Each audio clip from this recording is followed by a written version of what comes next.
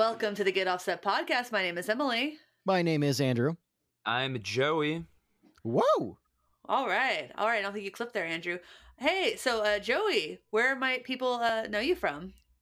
I am a musician. I'm in the bands Downtown Boys and La Neve.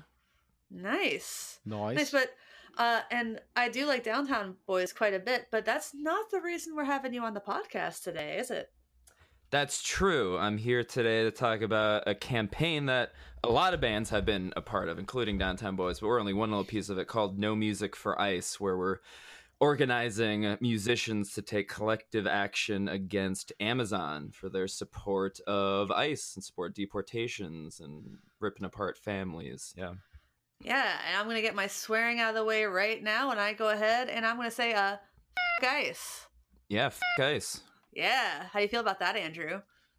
That's not a statement I will argue against for sure. But that ain't a word that's coming out of your mouth. Fair. Yeah, so we'll get to that in a minute. That's going to be the bulk of the episode. But first, we just kind of want to do our normal intro thing, and I just wanted to say to Andrew, what's new with you, buddy? Let's see here. Well, what's new with me is I impulse bought a compressor pedal. Nice. That I'm actually pretty hyped on, mostly because it's orange, but secondarily, I admittedly, honestly, didn't think that it was going to be as good as it actually is. The DoD 280, is that what you're talking about? Yeah, it was like $50. I was up late and I had a couple of glasses of wine, was overtired, and I saw the ad for it. I'm like, screw it.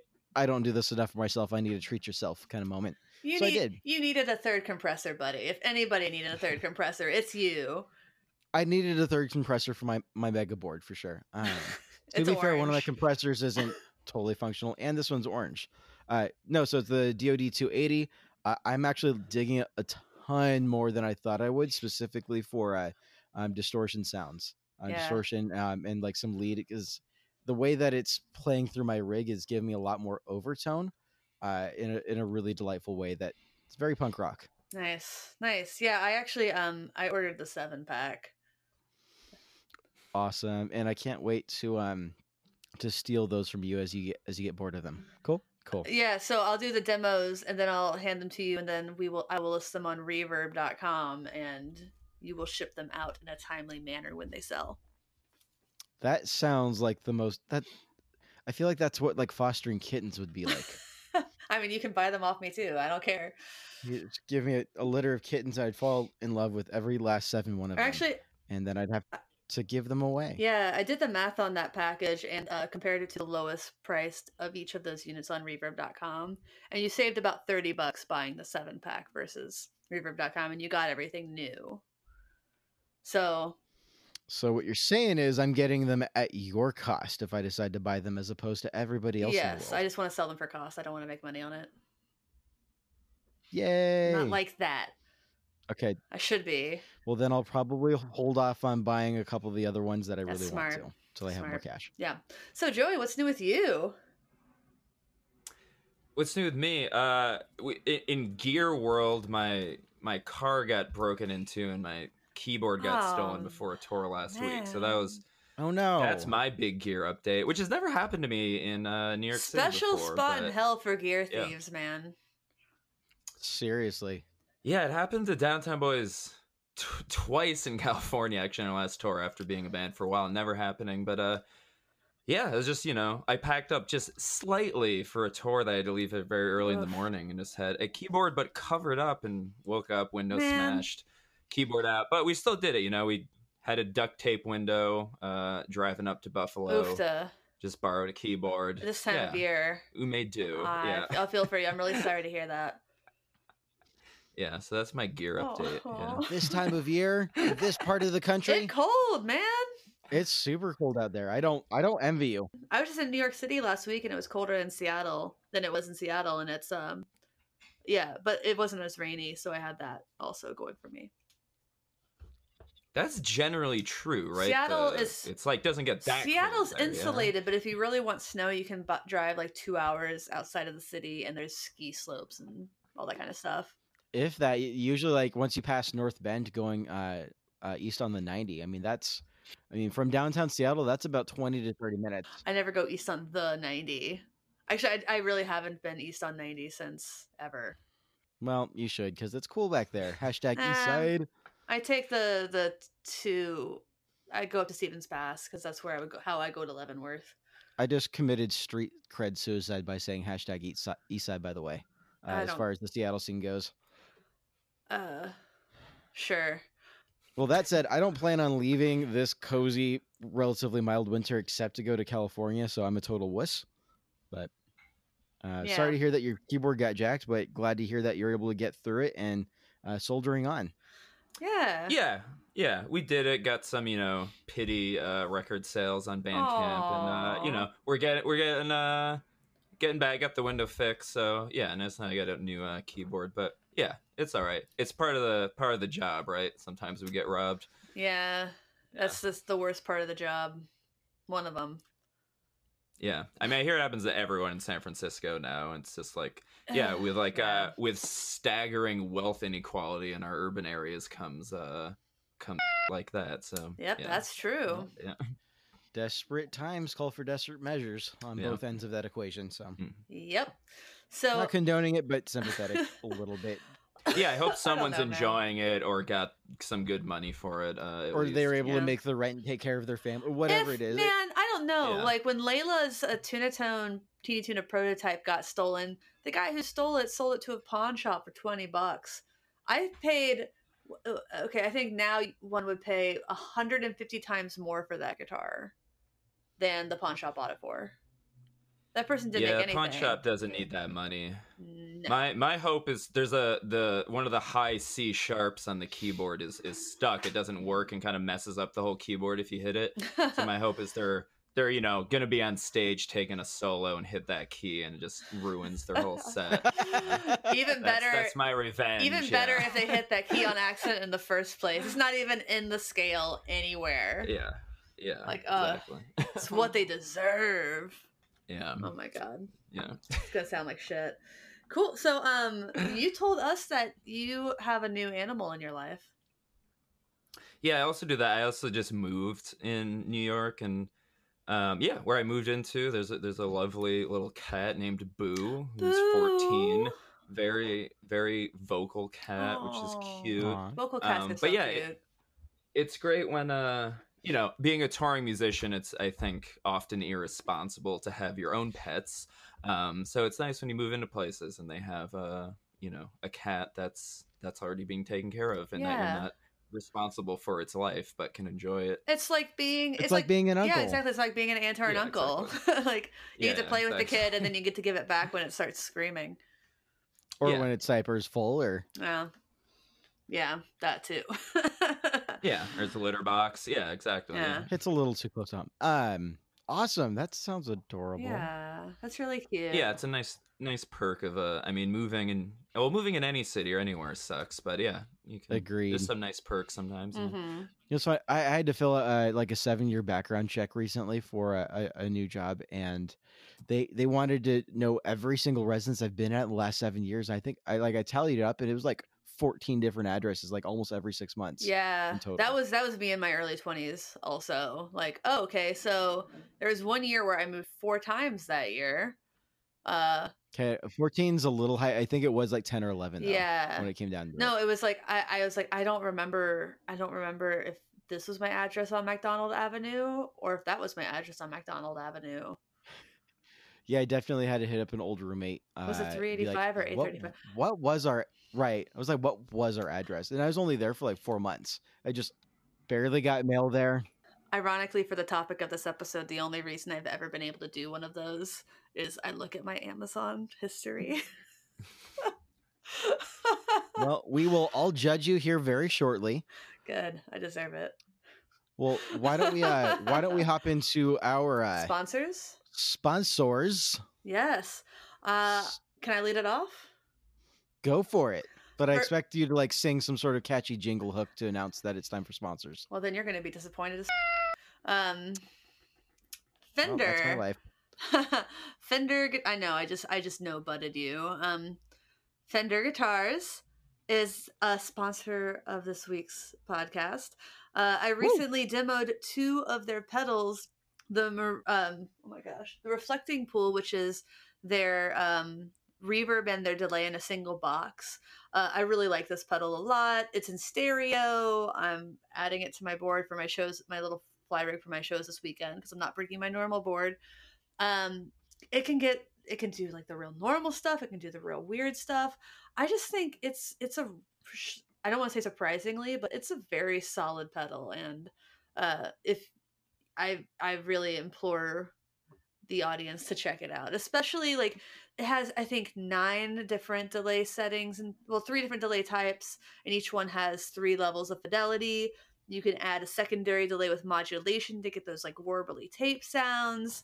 And the reverb, there's 9 different kinds. Well, there's a hall, a room, and each has 3 different sizes of hall in the room. And then there's 3 other reverbs like gated, reverse, and a shimmer, and 1 other. Yeah, it's shockingly versatile for not having any screens on it. So props to Fender for that one. That's absolutely a winner. I like that pedal. I remember getting my first Fender pedal and thinking like, I didn't realize Fender made pedals. And in the course of that, realizing that Fender's actually had a relatively incredible history in the pedal world. It's super cool. So props to Fender, and yeah, super psyched to have them sponsoring the show. No, they're great, and special shout out to Martin, lovely person. Yeah. Aww. And who else is sponsoring this week, Andrew? Electronic Audio Experiments. Hell yeah. That's about as close as I get to sing song on the podcast. That's a lie. But yeah, no. Electronic Audio Experiments is run and by this delightful gentleman by the name of John Snyder. The absolute genius, John Snyder. He is an absolute genius, and could not be more excited for him to be sponsoring the show. Really stand-up guy, and good gravy. Like just go check out some of their stuff. His newest pedal is the Halberd. It's a medium to low stage overdrive, and it just unsurprisingly sounds fantastic. Check out our demo. And from one guy who plays a lot of worship music to those of you who play a lot of worship music, do it. For the rest of you who don't play a lot of worship music, where you get that really low gain kind of drive sound, you don't know what you're missing out on. Jump into it and go for it, because it's so tasty. I know you don't think that worship music is the only genre of music that uses that kind of overdrive sound. I know, but that's what my experience is. Thank you. And your experience isn't everybody's experience. You know, it's funny because the only non-church band I've ever been in was a metal band, so low gain wasn't really our mantra. Yeah, I've never played at a church, nor have I ever belonged to one. Well, I'm not missing. Alrighty. I don't feel like I'm missing out. Ciao. Speak for yourself. I'm actually trying to get back into playing for a church again, so I'm excited for it. So why don't we hop into our topic? Yeah. And I think it's appropriate to have none other than Joey to introduce us to what exactly is Music for Ice. No Music for Ice. Did I forget to say the no? You sure did. That's cold. I'm sorry. Chick. Joey, would you like to explain to us, tell us what exactly is No Music for Ice? How did it start, and where are you guys at now? And let's have a discussion about what that is, what that means, and what it means to be a musician and a leader in the music industry. Yeah. So as I'm sure a lot of your listeners are aware, there's a lot of evils that Amazon is involved in as a company, from wielding undue influence over politics in Seattle, for instance, to mistreating its warehouse workers. And notably, over the last couple of years, come out the extent to which they've been responsible for providing the technical backbone for ICE, Immigration Customs Enforcement, so the people who are responsible for the big deportation and detaining machine in the United States right now, that, of course, Obama made extensive use of, but Trump is accelerating in his own horrific way. And Amazon all along is providing web services for companies like Palantir, or these big data collection companies that feed information to ICE to let them track and find people who they then deport and commit other human rights abuses against. And so essentially these big tech companies, of which Amazon is the largest and most responsible, are helping ICE in its mission. And so there's been a lot of groups actually over the last couple of years who have been pointing this out and protesting Amazon over it.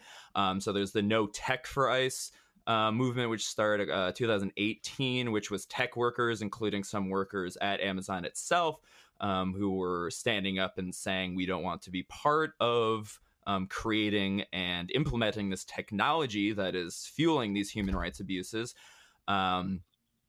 And also No Tech for ICE movement with the organization called Mi Gente, who are also joining that movement of saying, we don't want to be part of this, and we're going to be protesting these companies who are part of this. So Amazon's always been involved in the music industry. Of course, they're selling music from their earliest years, but recently they've been more and more kind of encroaching into the business. So this year they kind of started really ramping up their Amazon exclusive features. They expanded their streaming services. And then the biggest kind of push came in October when they announced they were doing Intersect Festival, right. Which was Amazon Web Services holding a festival first weekend in December. All these big name artists, Casey Musgraves, Foo Fighters, Anderson .Paak headlining this thing, a bunch of other small artists. So this is like unprecedented move into the music industry. So of course, knowing all this about ICE, knowing about how they mistreat workers, a bunch of musicians were immediately very pissed off that Amazon was doing this, that they were coming kind of into our labor arena, right? So a lot of people were just immediately angry on Twitter, and that's good and serves one purpose. But then a lot of musicians are like, okay, we actually need to do something beyond that and to like organize some kind of collective response to this. And so inspired by Tech Won't Build It, the tech workers movement, and by Mi Gente's No Tech for ICE movement, a bunch of us began talking, and a few days later launched No Music for ICE, which was as a collective movement of musicians saying we're not going to play Amazon-sponsored events or participate in Amazon exclusives until Amazon cuts its ties and its support for ICE. And that started with an open letter. Is that's my understanding? Is that right? Yeah, so it started with a bunch of us speaking, getting this letter together, and then getting what ended up being, at this point, over 1,000 musicians signed on to this letter. Within a week or two, to say they were also going to join this active boycott of ICE. So it's a pretty extraordinary thing to that quickly get artists united in that way. Famously, musicians aren't very well organized. And so to have this kind of momentum, and again, a collective action rather than just kind of like individualistic, random boycotting, is a big thing. And really quickly, if you're listening, I'm going to drop a link so that you could sign that letter if you're a musician. It'll be in the show notes. So just open up your podcast app, click to read more of the show notes, and sign that letter. Do you mind if I just read the letter really quickly? Yeah, please do. So the letter says, it has recently come to light that Amazon Web Services, an Amazon subsidiary with known ties to ICE and law enforcement, is hosting a festival marked as an experience where, quote, music, technology, and art converge, end quote. We, the undersigned artists, are outraged that Amazon continues to provide the technical backbone supporting ICE's human rights abuses. We pledge to not participate in Amazon-sponsored events or engage in partnerships with Amazon in the future until Amazon publicly commits to, 1, terminate existing contracts with military, law enforcement, and government agencies, ICE, CBP, ORR, that commit human rights abuses. Stop providing cloud services and tools to organizations such as Palantir that power the U.S. government's deportation machine. 3, end projects that encourage racial profiling and discrimination, such as Amazon's facial recognition product.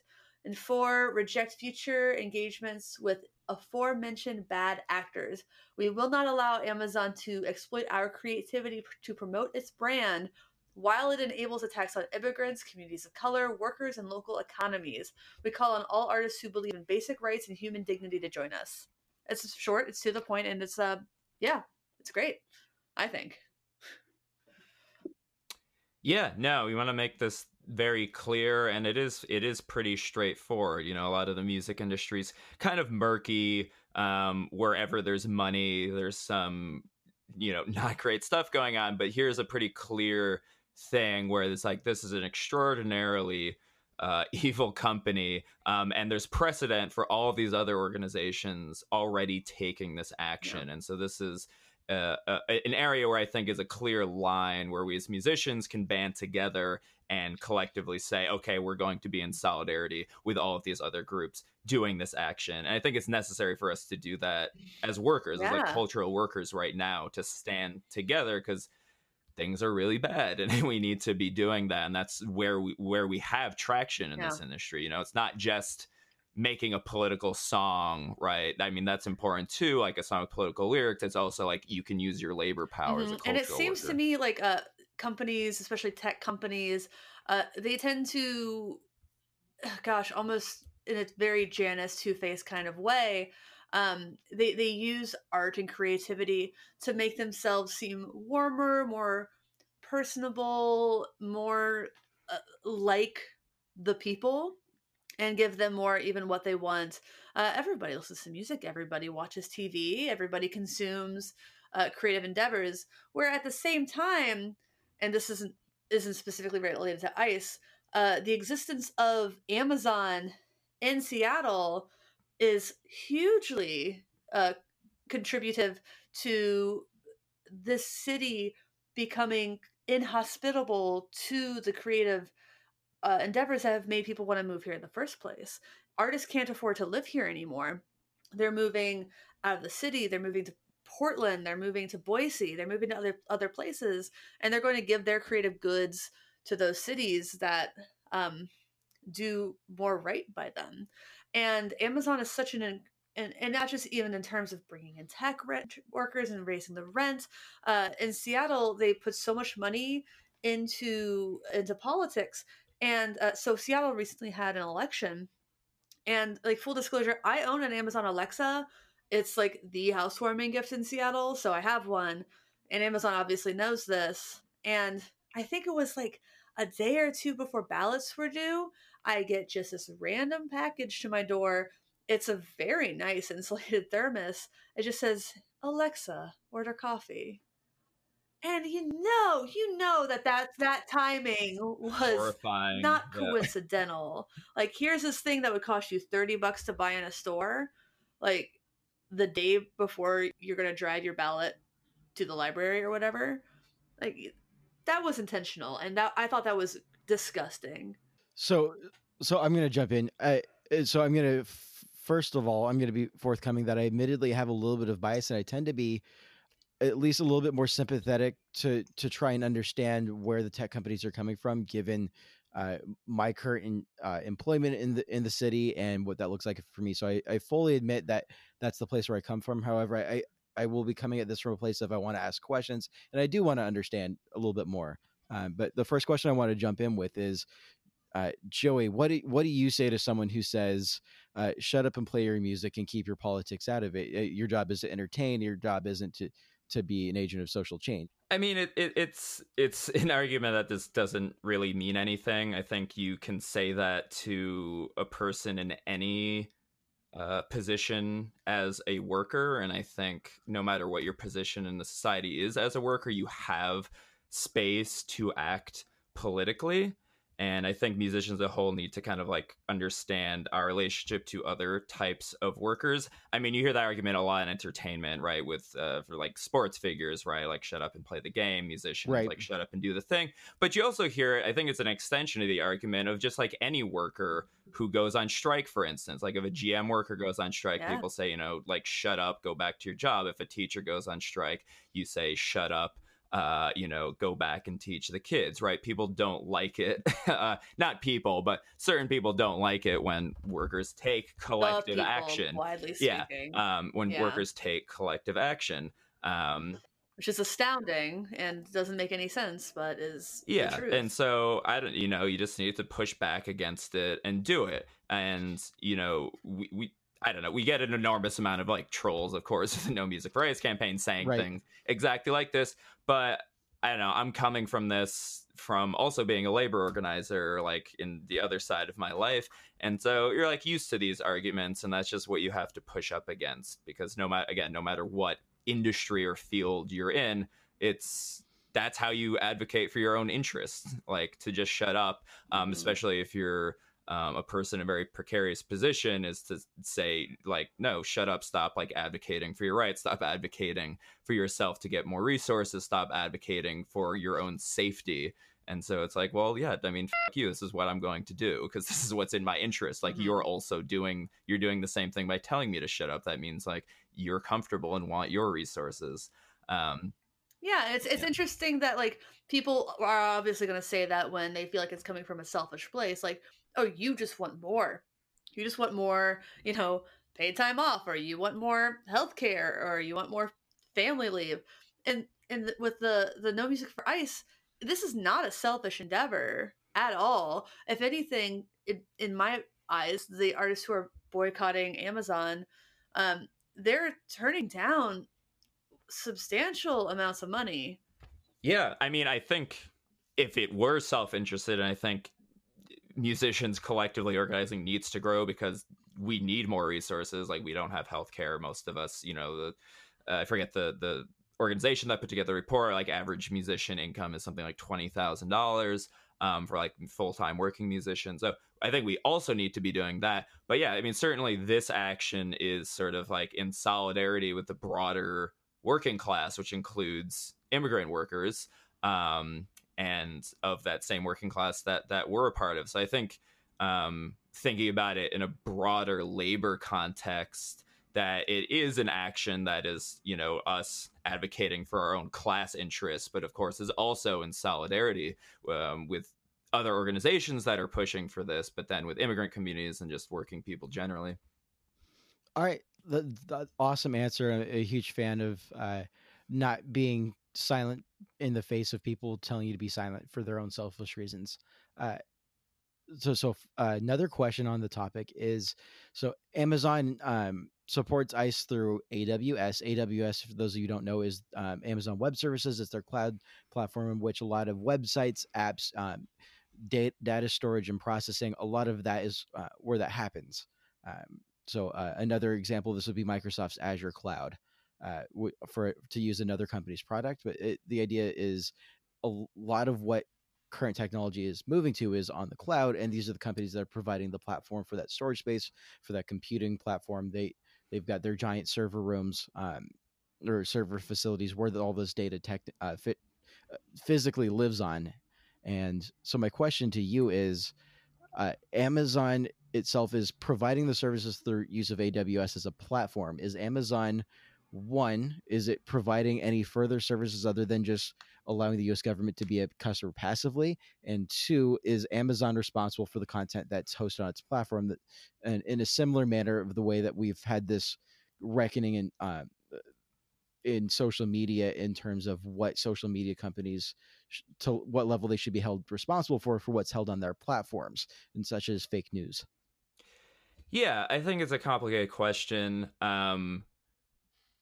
But I think they absolutely are responsible for this. I think exactly how Amazon is providing the support is a little murky, and it's a lot of private information. What we do know is they're very actively seeking out these contracts, these government contracts with organizations like ICE, like the CIA, like Palantir, right? They're very actively lobbying and exerting influence over government in order to get these contracts with these parts of the U.S. government, which are very actively committing horrific crimes and human rights abuses.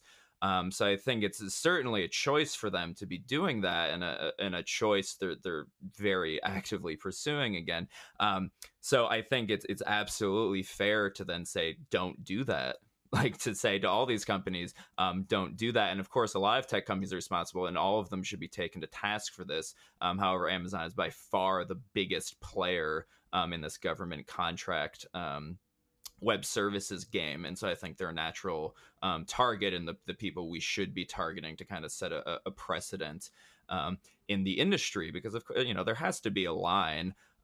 You could easily come to historical analogies over companies in the past that have lent technology to horrific regimes that have committed enormous crimes.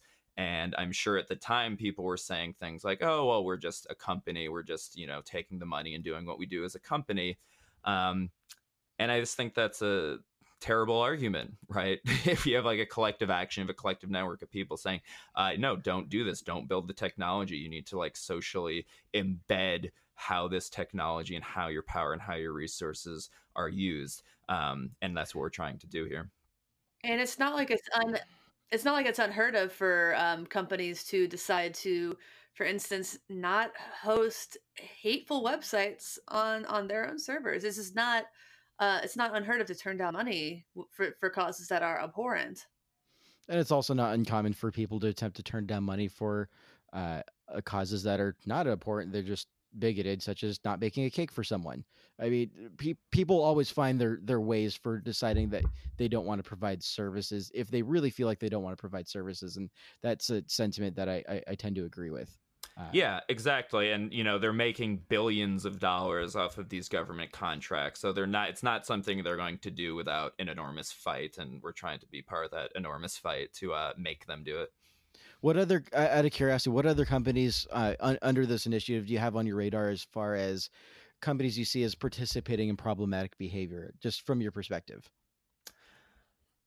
I mean, I think this is very intentionally focused on Amazon. I think Amazon is enough of a beast to be the focus of a campaign.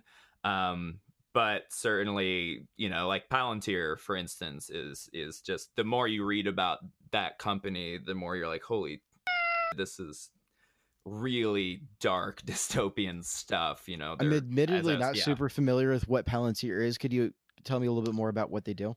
Yeah, so it's a Peter Thiel founded company that's essentially just a big data company.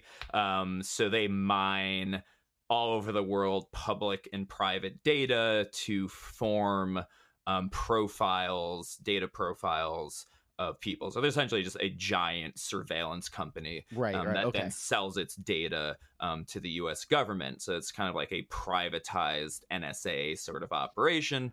That doesn't necessarily have to follow the same regulations as the NSA or the FBI. Exactly. So assuming that those organizations feel like following the regulations that are currently in place in the first place. Yeah, and we know they directly work with ICE to feed them this information. Again, it's murky exactly how the relationship functions, but they're a giant data collection company feeding stuff to ICE, so you can put together how they're using that information. Right. That seems like a pretty clear connection. Yeah. All right. So for other companies who are not necessarily participating in this, but happen to use Amazon Web Services, AWS, as the platform for which they host their website or their data collection or whatever it is that they're doing to support the business end of their website, would you go as far as to say that you would also want to boycott other companies that are using AWS as their platform? I think that Amazon is such a beast. It's a monopoly, right? It's very difficult to fight because it's a near monopoly in so many areas, including web retail, AWS, in some capacity, and so it's very difficult, and I think not super useful to just say, okay, we're all going to just fully boycott everything from Amazon. I think it's difficult to think about how you would even organize that at this point. And so it's for that reason that we've been very intentional with this campaign of saying, this is what we're not going to do as musicians. We're not going to play Amazon events. We're not going to do Amazon exclusives. And recently we escalated this with a lot of artists pulling down digital music and streaming from Amazon. Yeah, and so that's a little harder. it's I've been trying to do that. Yeah, it is a difficult thing. I mean, I was able to successfully do it. It's essentially you put in a takedown request. If there's musicians listening, just email your label or distributor and put in a takedown request. It can take a couple weeks to do. If you're on TuneCore, you have to reach out to them specifically if you only want to be removed for a single store. So I know that's a big one. I'm assuming DistroKid is a similar one. I'm assuming CWB is the same as well. Yeah, DistroKid, it's similar. I had the Le Neve recordings on DistroKid, so I just had to reach out to them directly, which you can do. And so these are very targeted, us withholding our labor in very targeted ways, asking for certain demands from Amazon, which is how labor fights operate, right? If you're in GM, right, it's a classic example. You're not saying to everyone around the world, like, everyone boycott every GM car, don't participate in this company whatsoever. You're saying, okay, we want a better labor contract and we're going to go on strike. Perhaps we're going to withhold our labor until we get our demands met. Right. And I think when you have near monopolies like GM or an Amazon, that's how it has to operate. Because you can't, again, like, the government we could lobby the government to break up Amazon, which we should do. But as workers within Amazon's sphere, what I think we can do is withhold pieces of our labor to make demands of them. Totally. Yeah. I feel like that's reasonable. A point of clarification I'd like to make is you refer to AWS as a near monopoly. And my experience in the tech industry is that Microsoft's Azure Cloud is a relatively equal competitor, if not beginning to edge out AWS, given like, for instance, the recent JEDI contract that was awarded to Microsoft. So a question I have is, it's still one of the top like 3 players in the world. Like, no, and I 100% agree with that. I just the part of me wonders, at what point do we start demanding that other companies move away to other cloud platforms, because there are other viable solutions. Right. And so there's the part of me that's like, well, I'm hesitant to say, well, AWS is the only way that these companies can do business. And I'm not sure that's necessarily the case. At the same time, there are pros and cons, and I'm not the one who's sitting in the driver's seat just looking at the business model and saying, can't imagine being Netflix and be like, oh, we're going to change servers. That I don't know how long that process would take. Right. And I'm not necessarily saying Netflix, but for instance, Fender has all of Fender Play and all of their apps run off of AWS. Right. And not that I have anything against Fender, quite the opposite, but just as a matter from, oh, absolutely. I have nothing but glowing things to say about Fender, but for the sake of discussing the ethics of the conversation, at what point do we say, well, hey, Fender, have you considered moving platforms as a motion of solidarity with a large chunk of the industry that you operate in, with a lot of your consumer base being musicians and whatnot? Yeah, so no, absolutely. And as you're explaining, right, you're saying Microsoft is the biggest other competitor, but they just got this giant Department of Defense contract, right? So it's like, do you want to listen? So, but I think certainly that, that's another tactic, as this escalates, and we've been escalating it again by like pulling down music. I think, absolutely, like shifting whatever pieces of the music industry that we have access to and can leverage power within to shift their stuff off of Amazon Web Services. That's certainly another possible action, another like point where we can do something. Yeah, fair enough. So has Amazon responded and or been responsive in any sort of active or one-time sense to this campaign? No, I mean, their general response to any pressure put on them seems to be to ignore it and then to pour an enormous amount of money into killing it. So they've largely ignored us, but we've nevertheless, I believe, had a very clear impact on their attempt to encroach further in the music industry. This campaign got press in every major music publication, and then also in just general purpose newspapers. Intersect Fest got almost no coverage. Yeah, I fully forgot it was happening until No Music for Ice posted about it. I'm like, oh, hey. Right, exactly. So how did it feel to see your name in on Rolling Stone, by the way? Yeah, I mean, it's great to get the campaign into Rolling Stone and seeing them pay attention to stuff like this. And I think it speaks to the power of musicians doing this kind of collective action, because it's pretty unprecedented, right? A similar group of us did an action 2 years ago against South by Southwest, and South by Southwest had a clause in their artist contract saying they would work with ICE to deport foreign artists if foreign artists like played unofficial South by Southwest shows. What?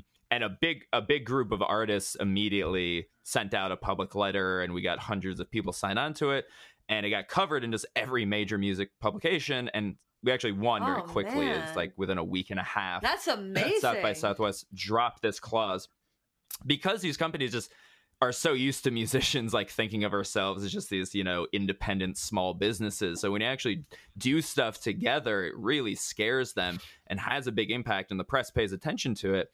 And so, yeah, with Intersect, it was the press paid a lot of attention to our campaign. Intersect got no press other than some mentions in local Las Vegas media where it was. And even though a lot of artists didn't drop off the fest, which we also weren't asking them to do, I think a lot of artists were under contract, had like signed on to the fest without knowing what it was. But nevertheless, I didn't see any bands that I follow posting anything about the fest. It seemed pretty widely understood as just kind of a tainted thing. And it, in sense, that was very successful because Amazon's intention with this was to cool themselves, to build steam for their streaming brand, to build steam for, I'm sure, what are their bigger plans for coming into the music business. And I think we effectively put a roadblock into that. That's awesome. Right, and it's interesting that you bring that up in terms of the artists that who did end up playing the fest. Because, for instance, I was reading through the list of artists that did end up playing. I believe Japanese Breakfast was one of them. Yeah. I was almost surprised to see that name there because they've got a history, especially in the gear world, of being very vocally, socially conscious. The example that comes to mind is when they boycotted and wrote open letter to TC Electronic for when they did the Pussy Melter the preset model. This is called the Pussy Melter with. Yeah. Right. They did that preset called the Pussy Melter for one of their. She got so much like troll. Right, and that was rad, and I loved that they went out of their way to make that statement, and then to see them on this, I was like, "There's got to be something more to this," and so that was one of my questions: is what am I missing?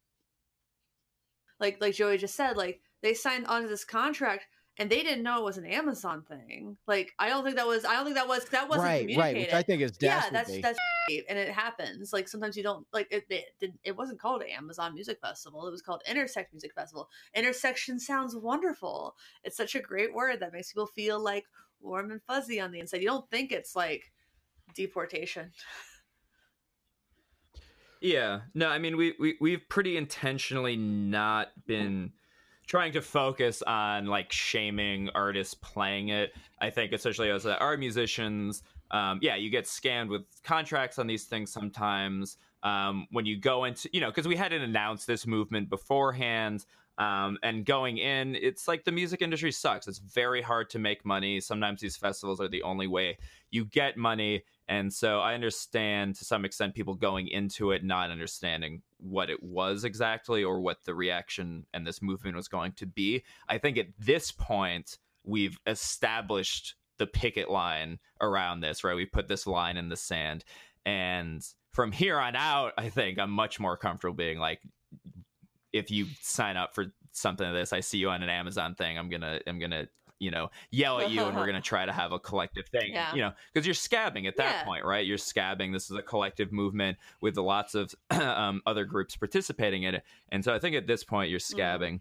But yeah, again, we very intentionally, with all of our press stuff, we're not yelling at these bands, playing it, a lot of whom are our friends, our coworkers. Right. And I think that's incredibly wise. 100%. I think that's incredibly wise. That's a measured response, and I think speaks to the maturity of what this movement is and what it stands for. Because I think that's one thing that I see when protests start to happen. One of the criticisms is like, oh, they're just being all upset and angry, and it's not very well organized, or they don't really know what they're boycotting, or it's not.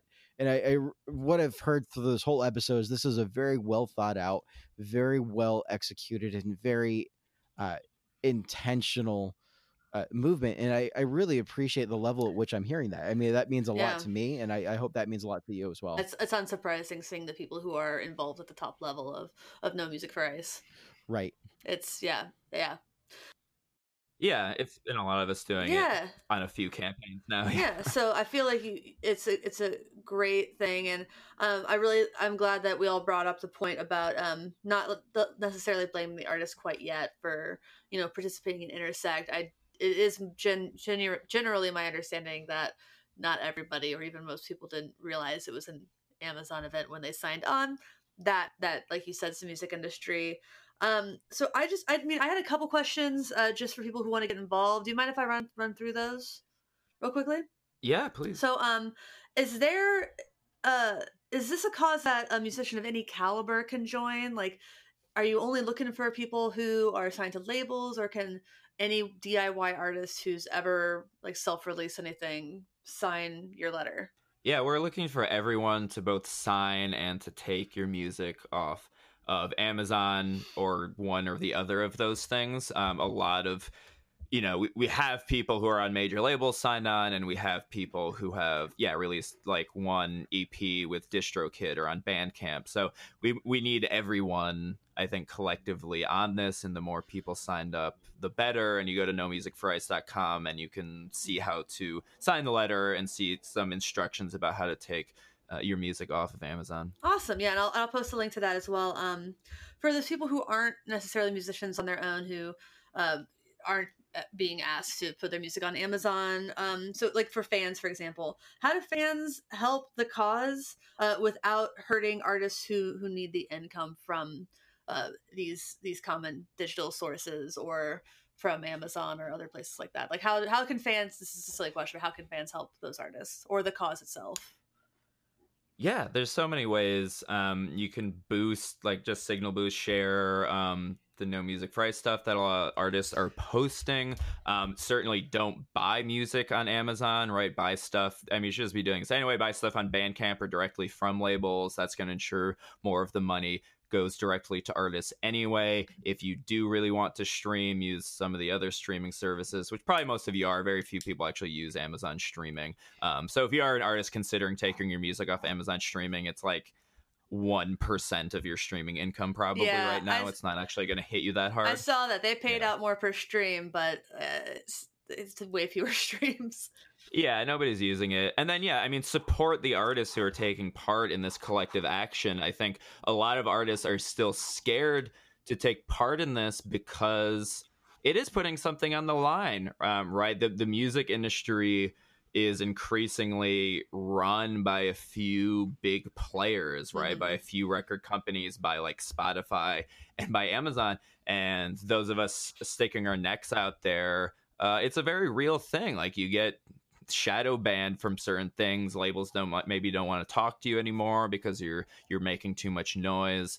The power brokers, obviously, just like in any industry, don't like the union leaders, don't like people doing this stuff. So if you see artists taking a stand, like support them, buy their stuff, go to their shows, become fans, like be part of creating this alternative sphere where we can build a separate zone of power to take on these kind of evil players in the industry. Hell yeah. And then my last question that I have, and this is sort of a what's next, but this is probably Amazon's biggest season of the year. So what are you all, how are you all working to maintain momentum in this time where everyone's just convenience shopping on Amazon? And maybe they don't have warm fuzzies about Amazon, but like they feel that this is their option to get their gifts and stuff out to their loved ones. Yeah, absolutely.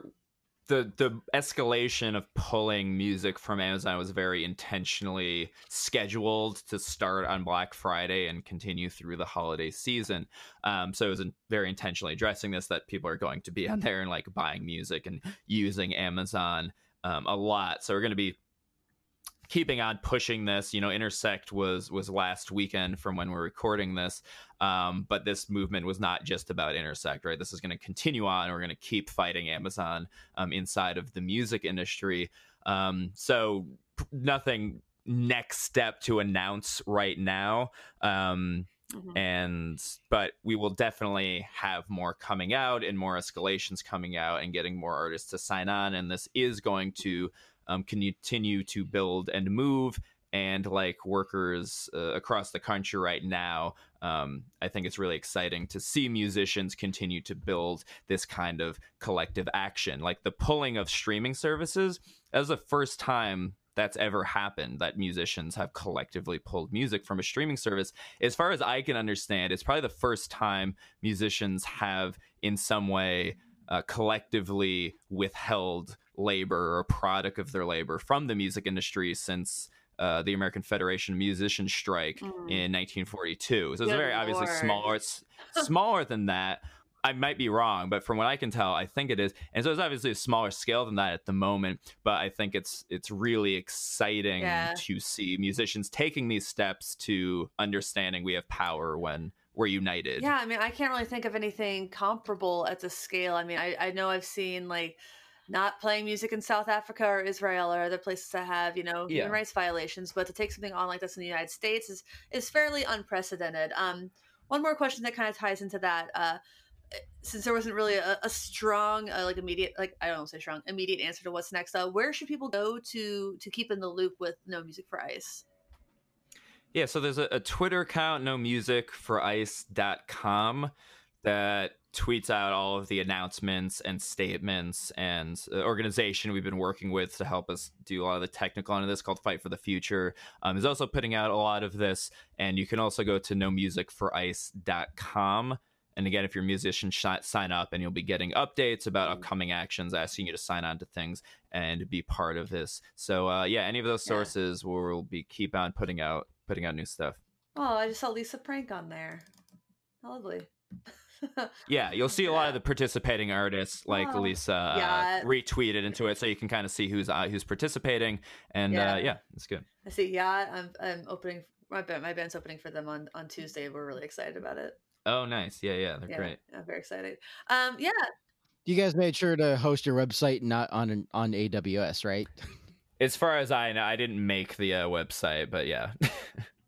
I mean, I don't think AWS is the first place you go to host a single page website. Oh, I just like to. I was just being funny. Okay, I just like to be a joke. We're on Bluehost, if you're wondering. That's not AWS. Cool beans. Yeah. Is there anything else you want to say while we still have you on the line? I think that's most of it. Yeah, thanks for boosting this. That's how this is getting out there, and how it's making Amazon a line not to cross is by people putting it out there. So thank you for having me on to talk about it. Yeah, anytime. Well, thank you for being on the show, and thank you for putting up with my pestering questions as I started to push some buttons. Andrew, I'm very proud of you. I'm really proud of you for not saying the words to play devil's advocate for the minute. Very proud of you. I managed not to say that is one of my resolutions for the second year of the podcast. Oh, really? Well, is it because I always say white man when you do that? It's while we're on the subject, where do a joke that I saw today coming from Aaron Abubo that I think we'll all appreciate is where do mansplainers get their water? From a well, actually. Yep. Well, I haven't heard that one. Yeah, that's good. Nice. Well, for everyone listening, please rate, review on iTunes. Unless you really hate us, then please just delete this and never listen to it again. We have or just write passive aggressive 5-star reviews that still call for me to be removed anyways. That was 4 stars. I think that one was. I think you did make me lose a star on that one, Andrew. We have merch at getoffsetpodcast.com. If you go to our website and you want to support the show by buying through reverb.com, go up to the header. It'll say shop and support. You can shop through reverb.com from there, and we get a little bit of a kickback. We can support us on Patreon for as little as $1 a month. For $25 a month, I will write you a song on month 2. And It's not going to be a long song nor a great one. No promises for quality. For everything else, thanks for listening. Thanks for understanding. Until next time, I've been Emily. I am Andrew. I'm Joey. Goodbye. 1, 2, Bye. 3.